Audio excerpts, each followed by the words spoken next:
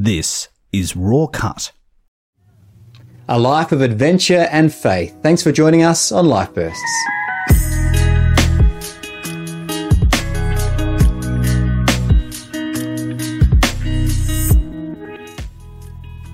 This is Life Bursts with Matt today. Sarah couldn't be with us, but we do have a guest in our studio to share a burst of their life. And I'd love to welcome Greg. How are you? Yeah, good. Thank you, Matt. Thanks for having me on. Great opportunity to tell my story. Yeah. Now, Greg, take us back, as all our guests do. Where did life begin for you? Yeah, I kind of plan to roll chronologically through the whole deal, but obviously not giving every detail. But life began for me growing up in Greenacres, which is northeast suburbs of Adelaide. I think there's a photo there of my family, my mum and my dad, Kevin and Lillian, and my brother Tony, so only one sibling. Right. Dad passed away in 2002, and Mum's actually about to pass away, which is, she's not doing that well, but she's 89 now, and so we're at a difficult spot at the moment. Yeah, That's that's part of the journey. Yeah, okay. But I think there's another photo of my actual family, my family. Your current family? So my wife Karen and my three kids, Ruby, Isaac, and Bree. And so for me, life began in Greenacres, and back then it was out the other side of us was all paddocks. Now it's all high density housing. Yeah. Things have changed quite a lot. In fact, my old high school, all that remains is one tree that kids used to sneak out and have a smoke under, but not me. I never smoked. But I guess I wanted to start with going back to primary school, where there were two teachers that had an impact on me. And one was my grade 2 teacher. Her name was Mrs. Doxey, and I would often run into her on the bus through my teenage years, and she would always ask how I was doing. She was just a really wonderful, warm lady who instilled in me confidence and told me I could sing, and since that day I don't think I've ever stopped singing. Okay. Ask my family, it's something I do all the time. I'm not a professional singer by any means, but more... Take it away. More the shower kind of singer. Right. Yes. I won't embarrass myself on TV, but she was... so she had a really good positive impact on me. And then I think it was a year or two later, and I won't name this teacher, but I had one that had the opposite effect on me. Okay. And she would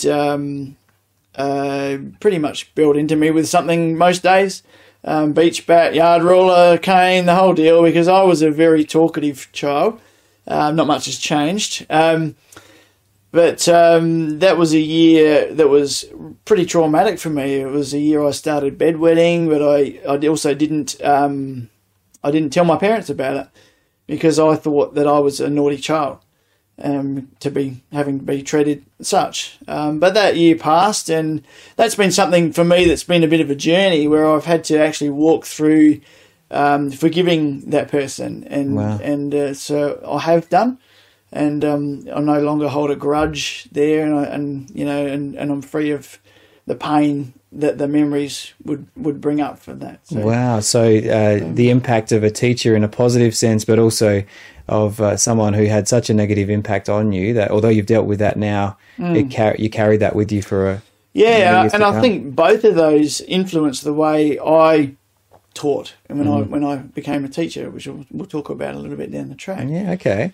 Yeah. So your childhood years, growing up in what was then kind of country, but you had your siblings around you. What kind of things did you get up to for fun as a youngster? Well, my brother and I were always best of friends, but we had a funny story. I hung out with chiefly three other guys my age who we were just sport nuts, just sport all the time, and so we were super fit. But in the evenings, we would get a little bit adventurous, and one of our favourite pastimes was to go roof rocking. So if you had a corrugated iron roof, you were a target. And one night in particular, we were out doing this, and we were on the run from having rocked one roof, and someone was chasing us. And on the run, one of my friends had a throw at a house, and you couldn't hit the window if you tried, but he did. And it was all little panelled windows. And what it did was left a little hole, and the people who lived there thought they were being shot at. So they rang the police, and before we got to the end of the street, police cars came from every direction, and we were there with our pockets bulging with rocks, so there was no denying it. But it turns out it was Premier Tonkin's mother-in-law's house that we'd actually hit at the time, so they thought there was a bit of a political assassination going on. So yeah, but that was it was a formative experience for me too, because we had to go before a panel and get the rap on the knuckles. We had a record until we were 18. Okay, I think it was 16 actually, but it's gone now. I've checked. And we had to go and meet the people whose house, the victims, which was incredibly humbling because they were so unbearably nice. But my brother took me around there, and I said, "You're coming in?" He said, "No way. You've earned this one. It's all yours." So I went in, and they gave me cake and a drink and just sat and talked about life, and they were just really nice, and I was shamed into change. Right. So that was the last time I ever went roof rocking. Okay. So not just because you got caught that you changed, but because of the impact of... Correct. Yeah. So kids, don't try this at home. That's our advice from... Well, we're glad you came through that one. How was you as a student through your schooling years? You had those teachers, but how did... Look, academically, I was a very poor student, only because I was so... all I was interested in was being social and playing sport. And so, school-wise, I struggled. I was never a good student right through high school as well. I ended up repeating year 11 in high school and then pretty much getting kicked out in year 12 because they could see that I was doing pretty much nothing but drawing a comic strip most of the time. So, it was an interesting turnaround to later on become a teacher, and go to university. But, we'll talk about that a bit. Yeah. Yeah. Okay. Well, any other memories from those early years of your life? Yeah, well, I think every area of my life that I talk about all centres around me coming to faith at the age of 22, which we'll also delve into in a bit more detail. But I think as a follower of Christ, seeds were planted very early, and in some of the most unlikely characters as well. We had a couple of Christians living across the road, and they had 3 girls, and so I got to see that they were different to what I was used to. I grew up around football clubs, and the life that they lived was very different to the life that my dad would live and introduce me to at the football club. But I also had a kind of a negative experience. I had one Christian who lived over the back fence and invited me to church as probably about a 5 or 6 year old. And I went along, and when I got to church, they brought me out the front and said, "We've got someone new here today," and it was all well-meaning, but I was thinking the whole time, I am never coming back here. Yeah, right. And I didn't. I did go to Sunday school for a couple of years until one year I saw myself to Sunday school, and I went in the wrong place and ended up in the main congregation and was all at sea, and that was the end of that for me as well. So, okay. Yeah. Right. So some formative experiences in your early years. Yeah. Well, thanks for sharing. We've got much more of Greg's story to share with you, so stay tuned. This is Life Bursts. If you like what you're hearing, please write a review of this podcast on your podcasting app, or you can share this on social media. This is Life Burst with Matt today. Sarah couldn't be with us, but our guest today is Greg, sharing a little bit of your early life and some adventures in primary school. As you moved out of school, where did life take you from there, Greg? Yeah, having it kicked out of school, I obviously didn't have a job lined up or any employment prospects, so I went on the dole, and I think I was on the dole for about 3 months, and absolutely hated it. It was not enough money to do anything with, but a whole lot of time to kill, and I didn't really enjoy it, and I eventually landed a job in a sheet metal factory for. My role was to clean off people's welds and then paint the whole thing in thinners. And so I was going home at the end of each day with a big headache, and I ended up going in after 2 weeks and saying, sorry, but I think this is a robot's job. Right. So I packed that one in. I then landed a job with a friend of my dad's who was a carpenter, so we were building houses. And we spent a lot of time away from Adelaide, which I wasn't probably mentally prepared to do at that stage of my life. And we spent a fair bit of time down at Mount Gambier, building down there and those areas. And I worked for him for probably about 9 months or so. Unfortunately, though, he wasn't paying me properly, and I lost my satisfaction with the job. The actual work I really enjoyed. It's something I could go back to. But yeah, it was unsatisfying in terms of I wasn't getting paid properly, and so we had a little bit of a falling out, and I packed that one in as well. Wow. So it wasn't too long after that, though, that there were jobs advertised for Australia Post in the Adelaide Mail Centre. And so I found out what kind of test they put to you. So I went and did a TAFE course, a WEA course, as they used to be, and on what to expect in that test. And so I did that, went and did the test and nailed it. And for someone who was non-academic, it was a big deal. Mm-hmm. And landed a job as a mail officer in the Adelaide Mail Centre. And I ended up being there for 11 and a half years and absolutely loved it. It was fantastic. I made so many good friends, had a lot of fun, particularly when I moved most of my work from working upstairs sorting mail to downstairs doing mostly manual labour and driving forklifts and so on, only because you got to work with the same team most of the time because you could swap roles throughout the building. And we just had a lot of fun playing practical jokes on each other and just enjoying. Can you share any of those practical jokes? Oh, yeah, not sure. Okay, all right, fair enough. Some of them are probably a little bit unshareable. But no, lots of just, you just had to watch your back the whole time because people would just play jokes on you. Yeah. But it was a lot of fun and it was really enjoyable. And once I was working on the ground floor, taking sick leave was something I didn't want to do. I just wanted to be there with the guys and have fun. Great. So, yeah, it was good. But this is how the most significant part of my life came into being was there was a period in 86, 87, where I think that's right, where a whole bunch of guys in the Adelaide Mail Centre came to faith.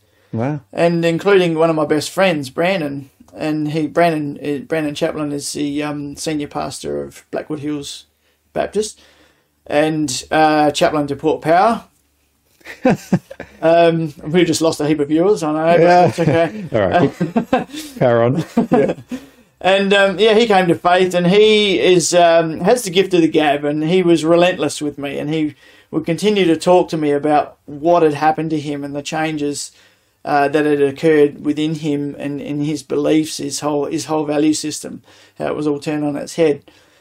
And he knew I was into listening to music, so he would continually throw Christian bands my way to listen to while we were sorting mail and just killing time kind of thing.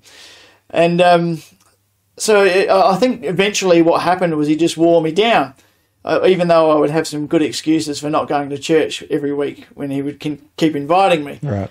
But there was one week where I was sitting at home and we'd finished our meal about 6 o'clock, and I looked at my watch and I went, oh, church starts at 7 at Bellevue Heights. So it was a long drive from Greenacres to Bellevue Heights. And I said to Mum, Mum, I'm going out. And she says, "Oh, where are you going?" I said, "I'm going to church." And she said, "Where are you really going?" I said, No, I'm going to church. I'm going to go and check out a church. Mates invited me. And that was the turning point. There was no looking back from that night.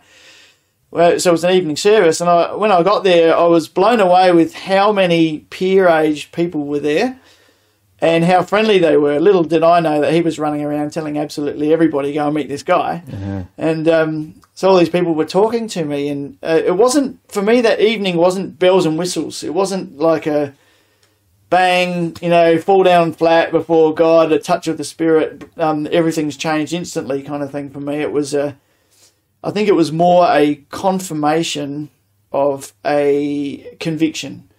I think within me, if I look back through my whole childhood, I had always believed in a God, except I never knew anything about him or why people would get up early on a Sunday morning and go and worship him. And what was all that about? And all of a sudden I was into this mix, and but probably I meant to predate that by a journey out of a drinking culture that I was into. Okay. And I got to a point where, with Brandon's and others witnessing to me, where I actually desired to be a Christian. I desired to have what they had, but I knew that I couldn't live the life I was living and that. And I don't have a problem today with Christians having a drink. But for me, it was something. It was a stumbling point. So I knew that had to go. So I actually said to my mates when we were out one night, I said, "This is my last drink," and they're all like, "Yeah, whatevs," and that'll never last. And told my brother, and he said, "Yeah, well, good luck with that." He didn't think it would last either. But that was it. At the age of 22, I had my last alcoholic beverage.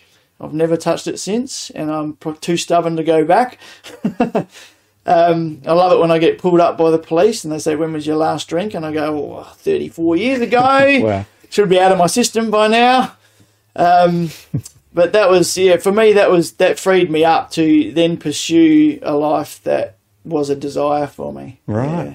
So you went from having those experiences as a youngster of that were pretty negative of church, that not great first impressions, to on this journey, but through the relationships you built along the way.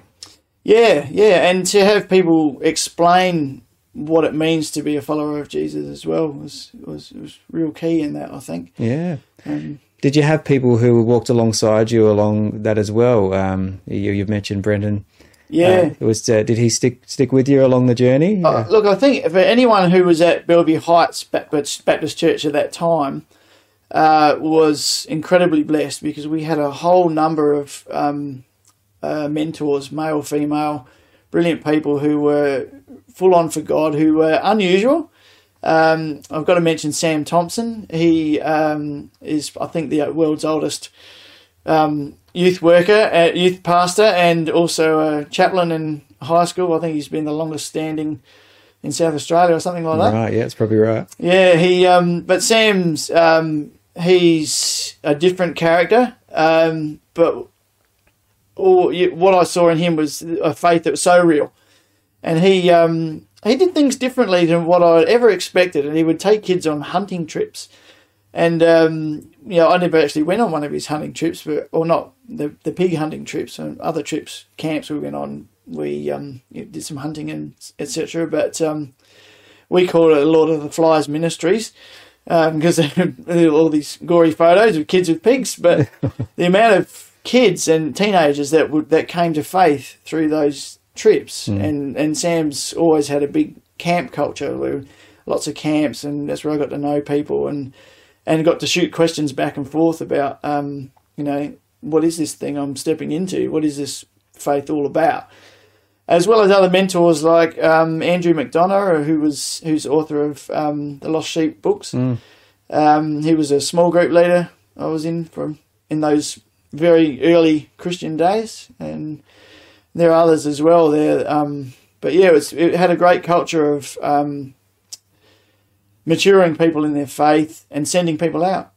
Wow. Okay. So the power of community and people around you, authentic people, sticking with you. Yeah. Great. We're chatting to Greg, hearing his story. This is Life Bursts. Stay with us. Hey, did you know this show is available in video too? You can find it at rawcut.com.au.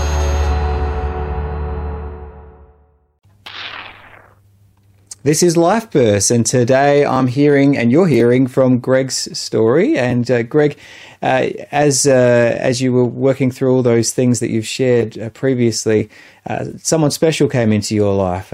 Tell us how you met. I know Sarah would usually ask this question, and tell us, how'd that pan out? Oh, it panned out really well.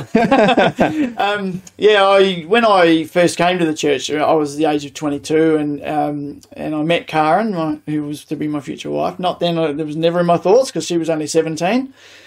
And I got to know her as more as a little sister kind of setup, and I was always protective of her, and just enjoyed being around her. She was always a nice little character to be around.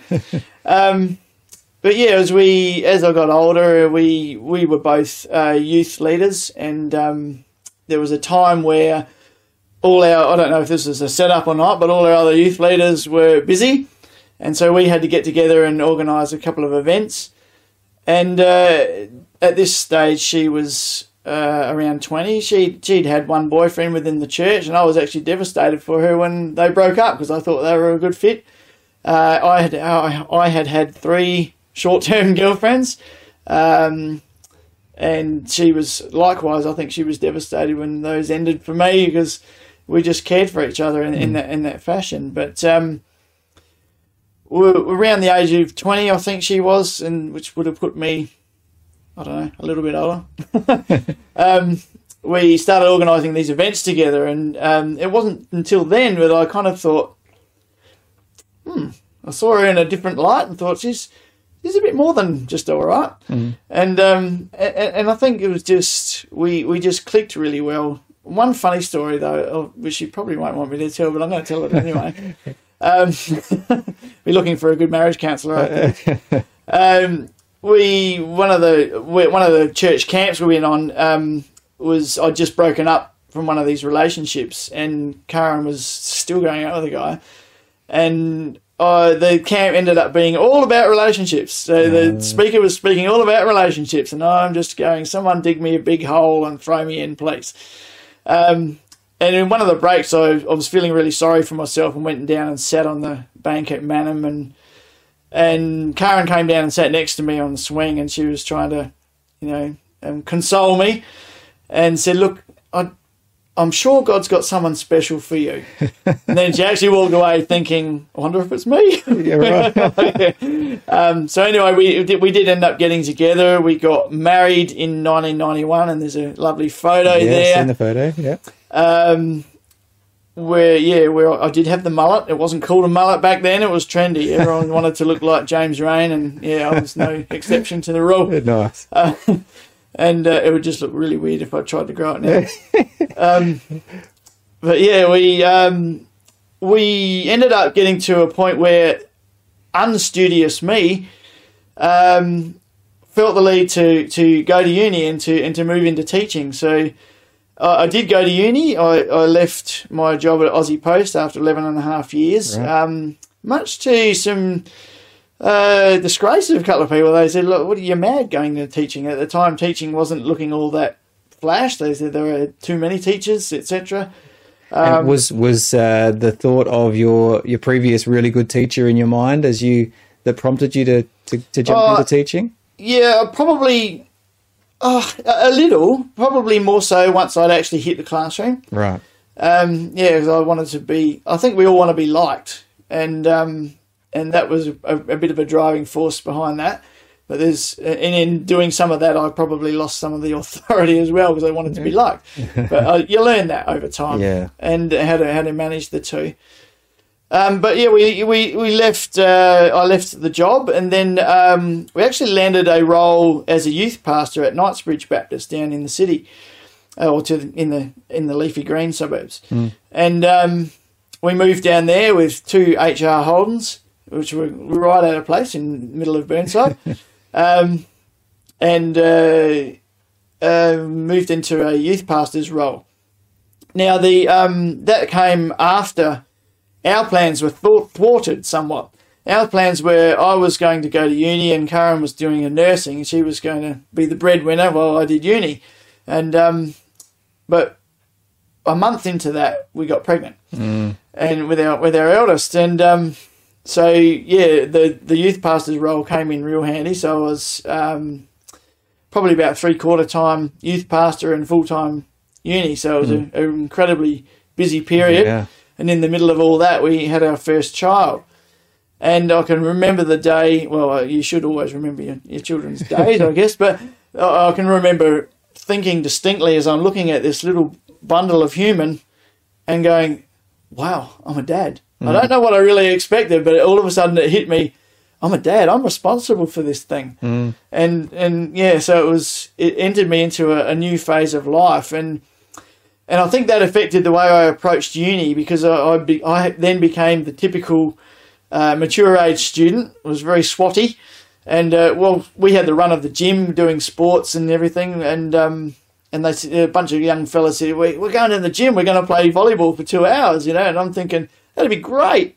But I'm going to the library. I'm going to go and sit in the corral and knock off this essay that I need to do. Because I think being aware that it had cost me now so much to get there, I all of a sudden became a good student. Yeah, you grew up pretty fast. Yeah, yeah. Yeah. But we also, so there was a leaving of Australia Post, but there was also a leaving of Bellevue Heights, moving to this other church. So, yeah. Right. So 4 years of uni, towards the end of that 4 years, you could choose different places to go and do a 2-week prac. And a guy came to the uni and spoke to us about teaching up on the APY lands, and I was incredibly interested in this. And so an opportunity came up to go on and to do my final prac on the lands. So for those who are not South Australian or not familiar, this is in the north of South Australia? Yeah, it runs, the APY lands, or Anangu Pitjantjatjara Yankunytjatjara lands, run from right across from the other side of Marla, from east of Marla, right across to Western Australia and push up into the Northern Territory as well, all their traditional lands, and quite a degree south. Armada, we'll talk about Armada later, but Indalkina was where I ended up going for my prac, and I absolutely loved it. I discovered a completely different culture in our country, and first people who were there who would have known. The traditional culture was so strong, and it really struck me. And teaching was very different to what I had experienced, and especially on my other pracs. And I thought, there's something about this that I really desire. So I went back home after the 2 weeks, and I was raving to Karen about it, and said, I'd really like to look into teaching full-time on the lands. And she knew very little about living up there as well. So we ended up, the following year, when after I'd graduated, I was relieving for a year, and we ended up teeing up a very short stay at Indalkina. So I took the family up. Then we had the 2 boys, I think, and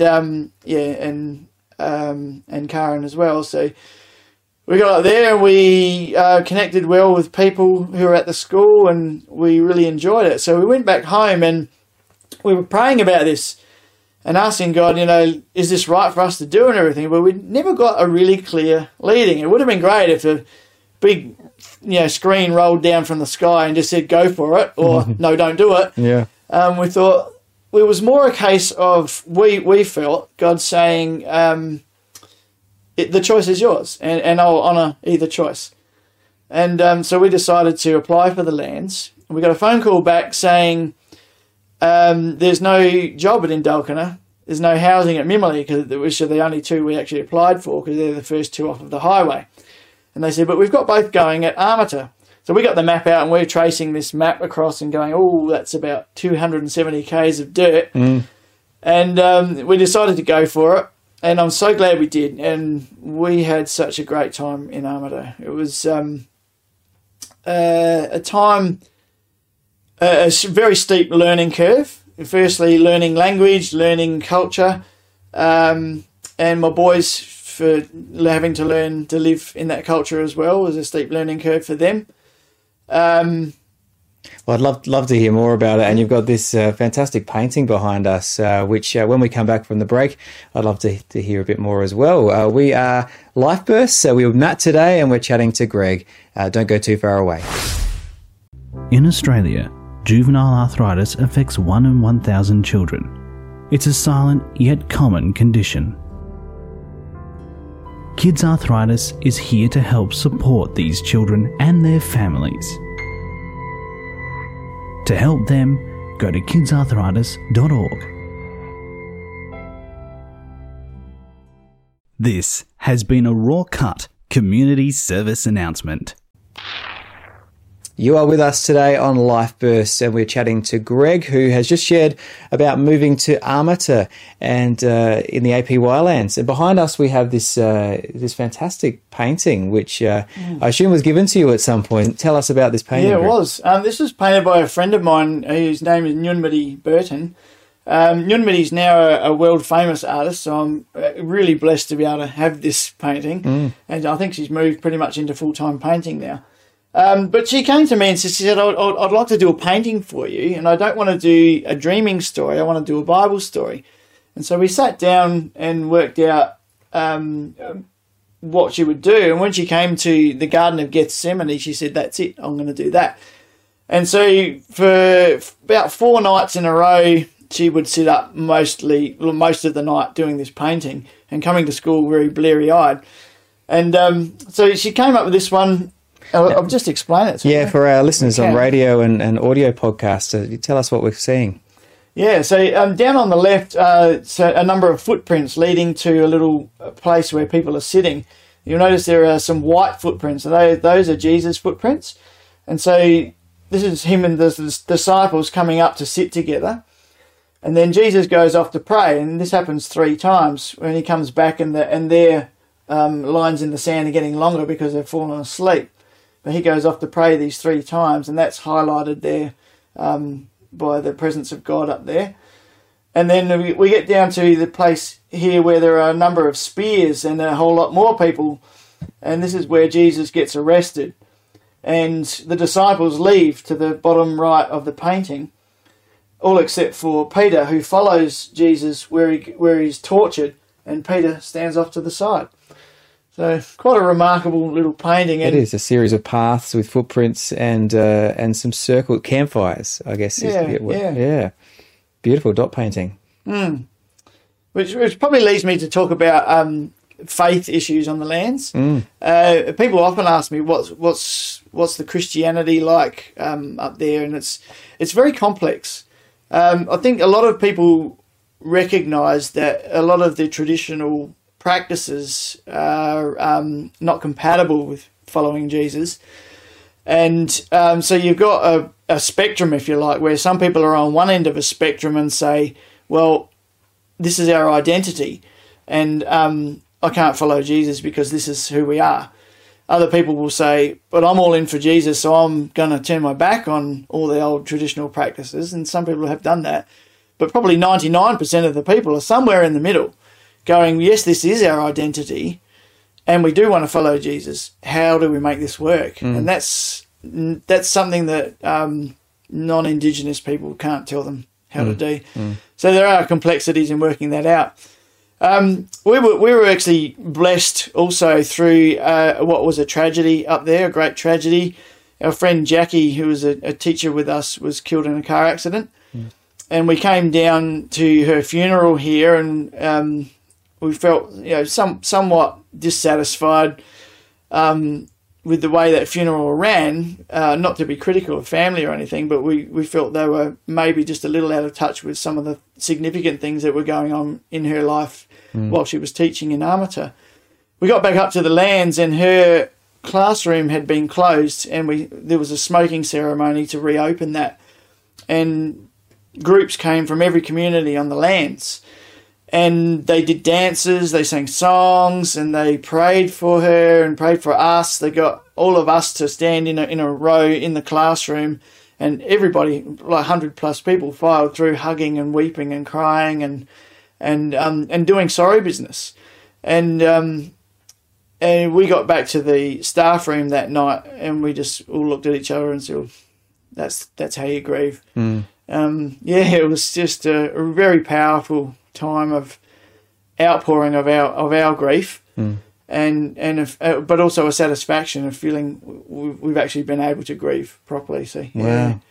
So a significant time impact on you cross-culturally, but stirred you personally the whole time up there, including the grieving process. Yeah, I could talk about that for hours. Yeah. We'll move on. Yeah.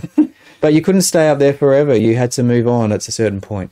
Well, I think my eldest was finding it difficult there, and my wife was probably finding it much more difficult than I was, because she was, our boys were so young. Our boys were 3 and 1 when we moved there. And with that tragedy, Jackie was actually Karen's best friend, and they would go running together. So there was a bit of a hole torn in it for us. And it just felt right too, that the time had come to move on. So we applied did the general department application. So you have to nominate 70 schools, and we got number 35, right in the middle. So and ended up at Narracourt South Primary School. Yeah. Narracourt was a wonderful place. We almost bought a house. We almost put the roots down there. We were about to, but we had some very good experiences there. I had my first year teaching there, I had a particularly challenging class, and I was finding it very difficult. But there was a lady, and I think it's okay to name her, a lady by the name of Yvonne Hogarth, who I've always referred to as my second mum. She would go to my classroom, unbeknownst to me, she would go to my classroom every morning before school and anoint my door with oil and pray over my classroom. And I was so touched by that when I found out that. So, yeah, wonderful lady. Still good friends with her son as well. I ran a Bible study there. It was funny because we got involved in the Uniting Church there. Brian Zeitz was the pastor, and I was sitting in church one time, and I'd been thinking about joining a small group, but none of them seemed a good fit for me. I'm not a person who is a good fit in a lot of places, but but I was looking around, and it was like God said to me, "Have a look around you. How many other guys are in the same boat?" And we ended up finding 6 guys who we started a small group with, and it was the most vibrant small group I've ever been involved with. We would laugh a minute. And for those who are not familiar with the term, small group. Well, I guess you'd chiefly call it a Bible study, but it was a whole lot more than that. We would get together and we would study the Bible. We would decide one week what we were going to do the next week. So we would deal with controversial topics and all kinds of stuff. But it became a bunch of guys who were doing life together. One of them had an accident that nearly cost him his foot. And that week we went down, we had our meeting in his hospital room, and it was just a bunch of guys who really looked out for each other. Okay. And where did life take you from that teaching role there in Narracourt? And there's all these things going on. What was the things they kept moving from there? Yeah, well, my 4th year into teaching at Narracourt, when I finally felt I'd kind of got it together, there was a assistant pastor's role became available in Warrnambool Baptist over the border. And a guy from our church applied for the job and didn't end up getting it. And I didn't really think anything of it at the time until my pastor, Brian Zeitz, said he was visiting Warrnambool as he had a daughter there. And as he visits places, he goes to different churches just to see what's going on. And he said he was sitting in the Baptist church, knowing they're looking for an associate pastor. And he said, all I could do was think of you. And he said, I don't know if it's a God thing or not, but it pricked my interest, and we decided to go and have a look. And we dropped over there at Easter time so we could kind of slip in with all the rest of the visitors incognito. And liked what we saw. So we applied for it and got the role. So for 4 years, I stepped into the role of associate pastor, with my chief roles were to run the evening services and to run the youth group, which had pretty much collapsed before I got there. So we got to start things afresh, which was great. And most of those youth were involved in the evening service. Right. And we just a few seconds before we have a break, but what were some of the things that impacted you in that role? Well, the two most significant things that impacted me in that role were actually kind of outside of my job description. Okay. Funny enough, was I was at the hospital one night with my son who'd injured himself, and there was a lady who was very distraught, and we went and spoke to her and said, "Are you okay?" And turned out she was 8.5 months pregnant, and the baby inside of her died. Wow. And so I thought, what do I do? And God help.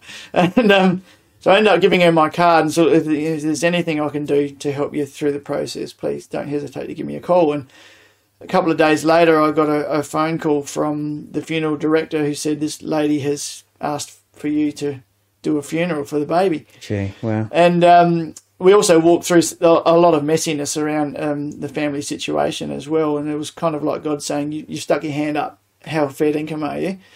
And so, all right, go on, I'm in for the journey. Let's go.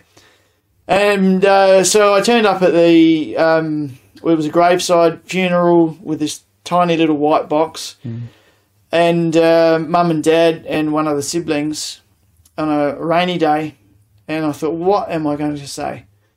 And I went back to the scriptures where Jesus, in the height of his ministry years, which were very short, and his time was very precious, was approached by a whole number of kids, and the disciples were trying to shoo these kids away. "Get out, you little tackers, nick off. His time's too important for kids, And Jesus told them off, and he said, "Look, let the little children come to me." So that was the angle I went with them, and said, "Look, your child is in the best possible hands it can be in." And so there was that one, and I would bump into that lady around town from time to time. Wow, what a privilege to be a part of that. Yeah. Well, when we come back, we'll hear more of Greg's story. You're listening to Life Bursts.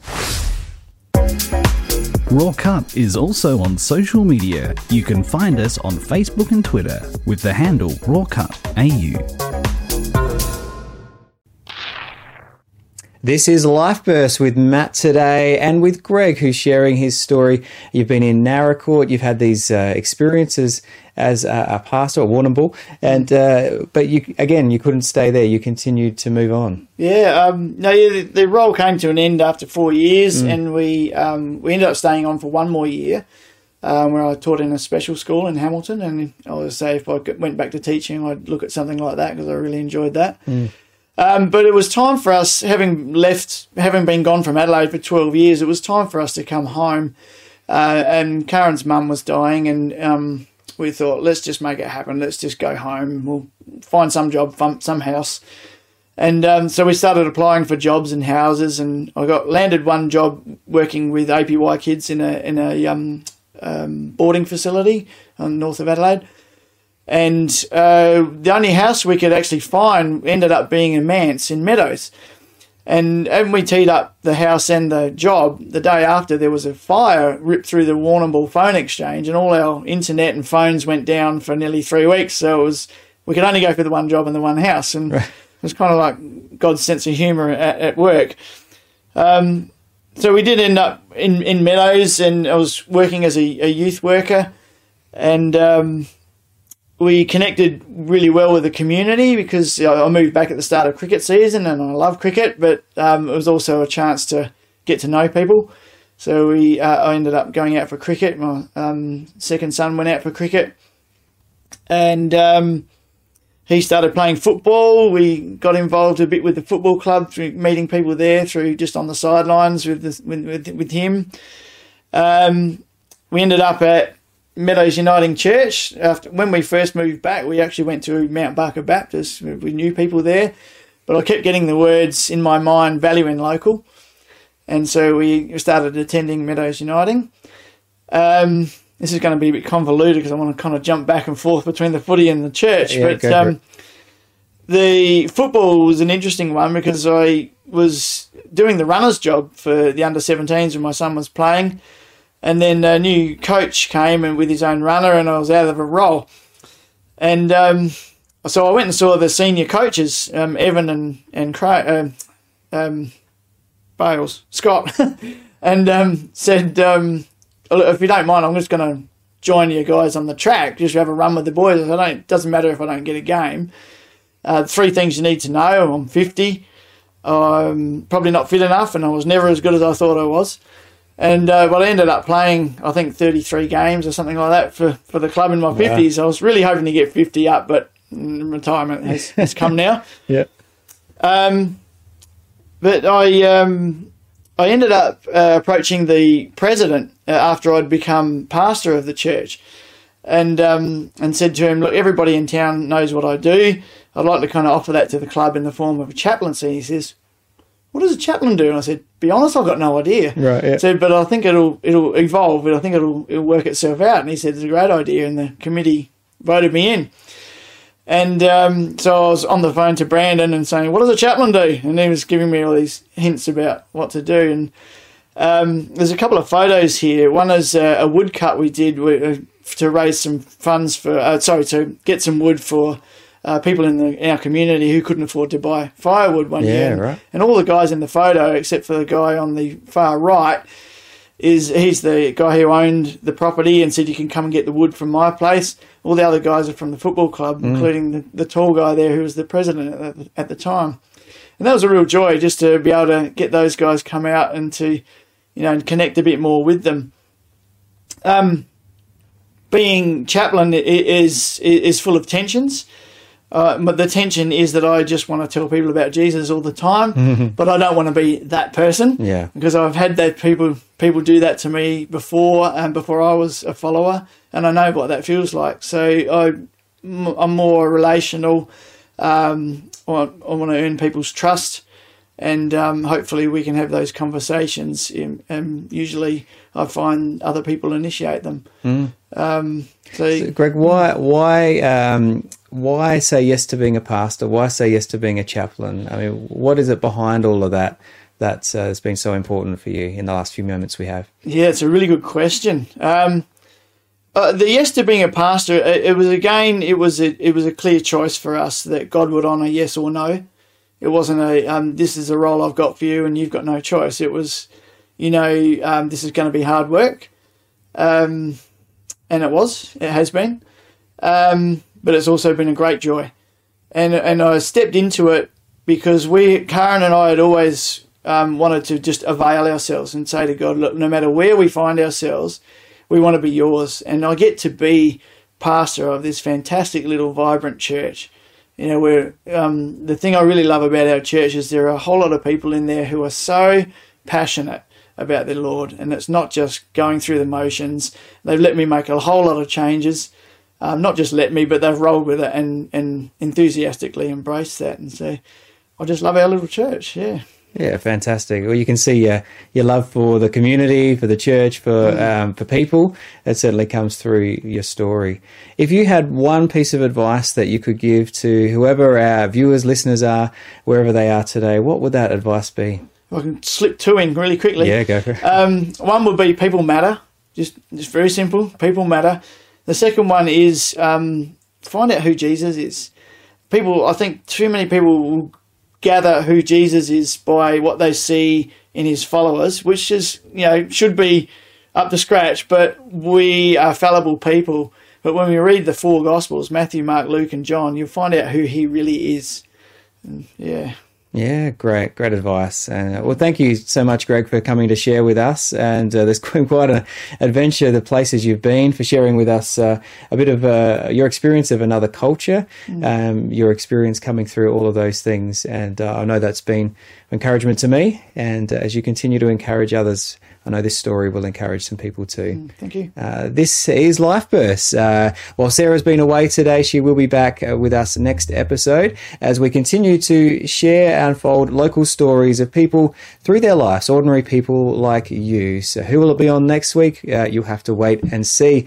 You can listen to Life Bursts on wherever you find your podcasts. You can listen on Hills Radio, Facebook, YouTube, and Community TV as well. So good day to you wherever you're listening or viewing from today. Don't go too far away. Life Bursts will be back next week. But thank you today so much for joining us. Life Bursts is hosted by Matthew Karat and Sarah Freeman, with production by Reese Jarrett and Kay Hoshraw Ozadigan. For more episodes of Life Bursts, go to rawcut.com.au. This is a Rawcut production.